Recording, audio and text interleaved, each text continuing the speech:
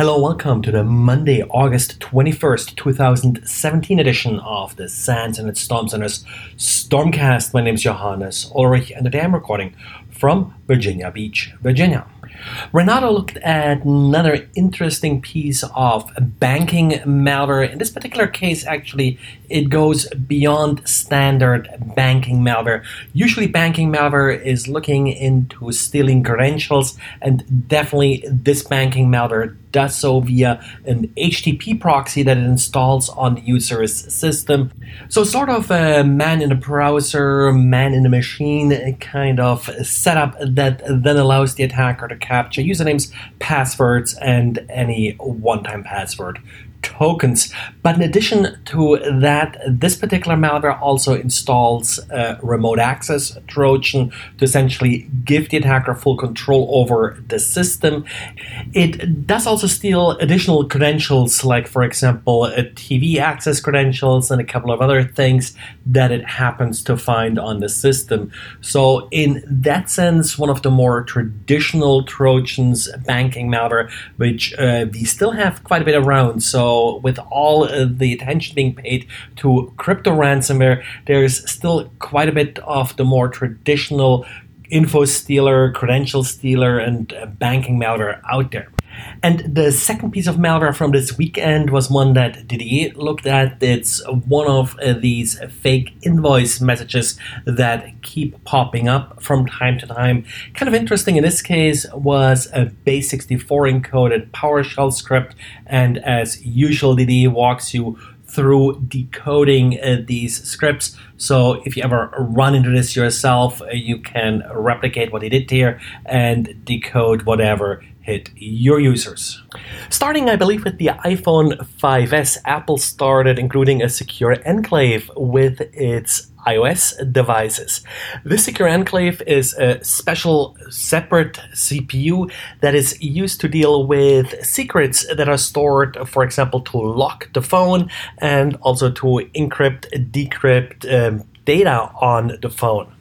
The firmware running within that secure enclave is encrypted itself as well. Now, as of Thursday, the encryption key that is used to encrypt that firmware has been leaked.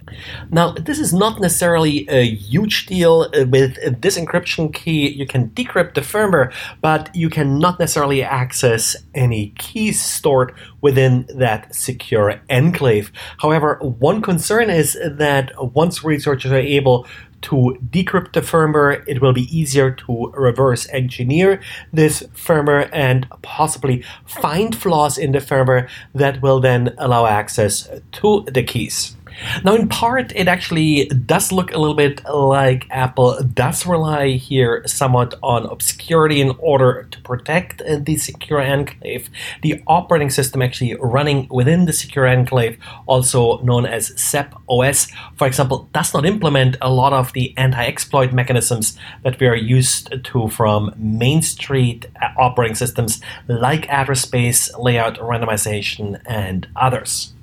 And over the last few years, Adobe's PDF reader, of course, has been the source of many vulnerabilities that have also been exploited numerous times. So a lot of users have switched to alternative PDF readers, in particular Fox IT. Well, it turns out that Fox IT isn't necessarily all that safe either. The Zero-Day Initiative has published a blog post pointing out two pretty straightforward to exploit vulnerabilities in Fox IT. The first one is a command injection vulnerability that allows the injection of arbitrary commands. The second one is an arbitrary file write vulnerability where an attacker could save arbitrary files to a system as a user reads a PDF. Now, these are only exploitable if you do have the safe reading mode disabled. Fox IT also allows you to disable JavaScript actions, which also is a contributing factor here. Now, disabling JavaScript actions may actually break some PDFs, so that's not necessarily recommended, but the safe reading mode should definitely be enabled. Initially, Fox IT actually stated that they're not going to fix these problems because safe reading mode takes care of it, but apparently since then they have decided differently and they now will release a patch for these two vulnerabilities. In the meantime, please make sure that you have safe reading mode enabled. Well, and that's it for today. Thanks for listening and talk to you again tomorrow. Bye.